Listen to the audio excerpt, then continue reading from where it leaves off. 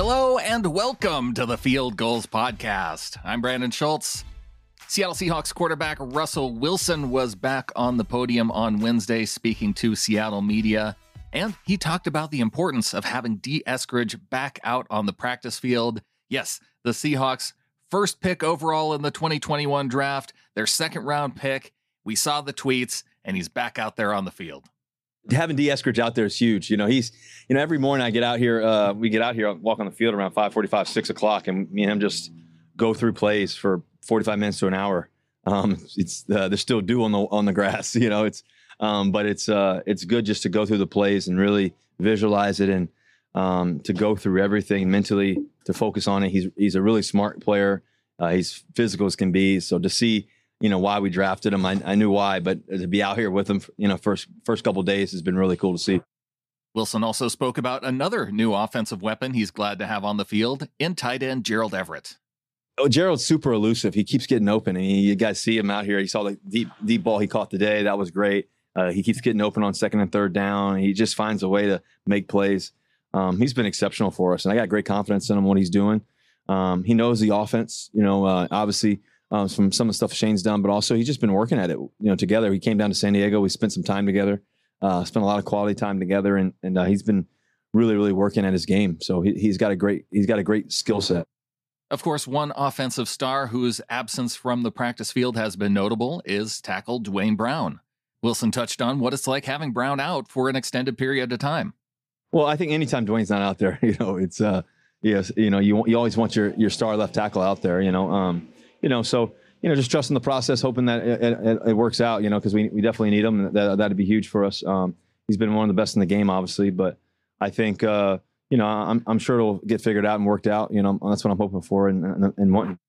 Thankfully, though, one of the Seahawks holdouts ended this week when Jamal Adams signed a 4-year extension on Tuesday. Wilson talked about the importance of having him on the team for the foreseeable future. To get Jamal Adams signed was such a huge thing, because he's a star in this game. He's a superstar. He knows how to play the game. He's so fast. He's electric. He's a great locker room guy. He brings all the energy. He's as good as it gets. He's going to be one of the best of all time because of his ability to play the game at that position. He's a true factor. Anytime you're playing teams or going against guys, defenses, offenses, whatever, you want to know their impact players and are they really factors? Do they change the game if they're not there? And he's one of those guys that changes the game when he is there. And I think it's really special that we have him on our football team for another 4+ years. Lastly, looking ahead to the Seahawks' first preseason home game this weekend against the Broncos, Wilson shared the chances that he might suit up and play in that game. I mean, I'm always hoping to play. I don't know what's going to happen. It's coach's decision, but I'm always ready. I'm always ready to play, and obviously being in front of the 12s is always great. So we'll see what happens.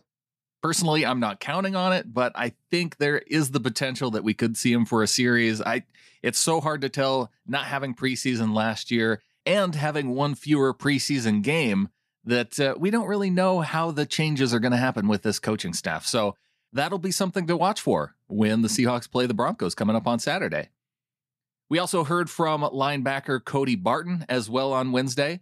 Not a lot to take away from his presser, but here's what he had to say about playing against the Seahawks offense in practice. It's actually pretty difficult.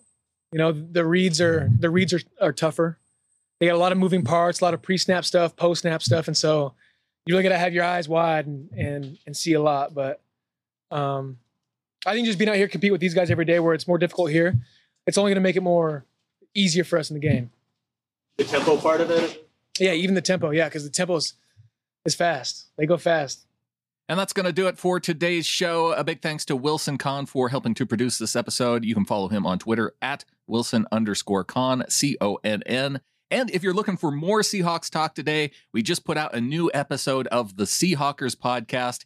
You can find that at Seahawkerspodcast.com. Search for that in your podcast feed. It's a separate podcast from this one. And Adam Emmert and I are breaking down the Jamal Adams contract. We're taking a look at the Arizona Cardinals, their offseason, and talking about a lot more Seahawks topics. So check that out, Seahawkerspodcast.com. And finally, head on over to fieldgulls.com. Mookie Alexander has an update on the Lumen Field health and safety guidelines for Seahawks games. So if you're going to be going to a game, You're going to want to check that out. fieldgulls.com. Thank you to you for tuning into this show.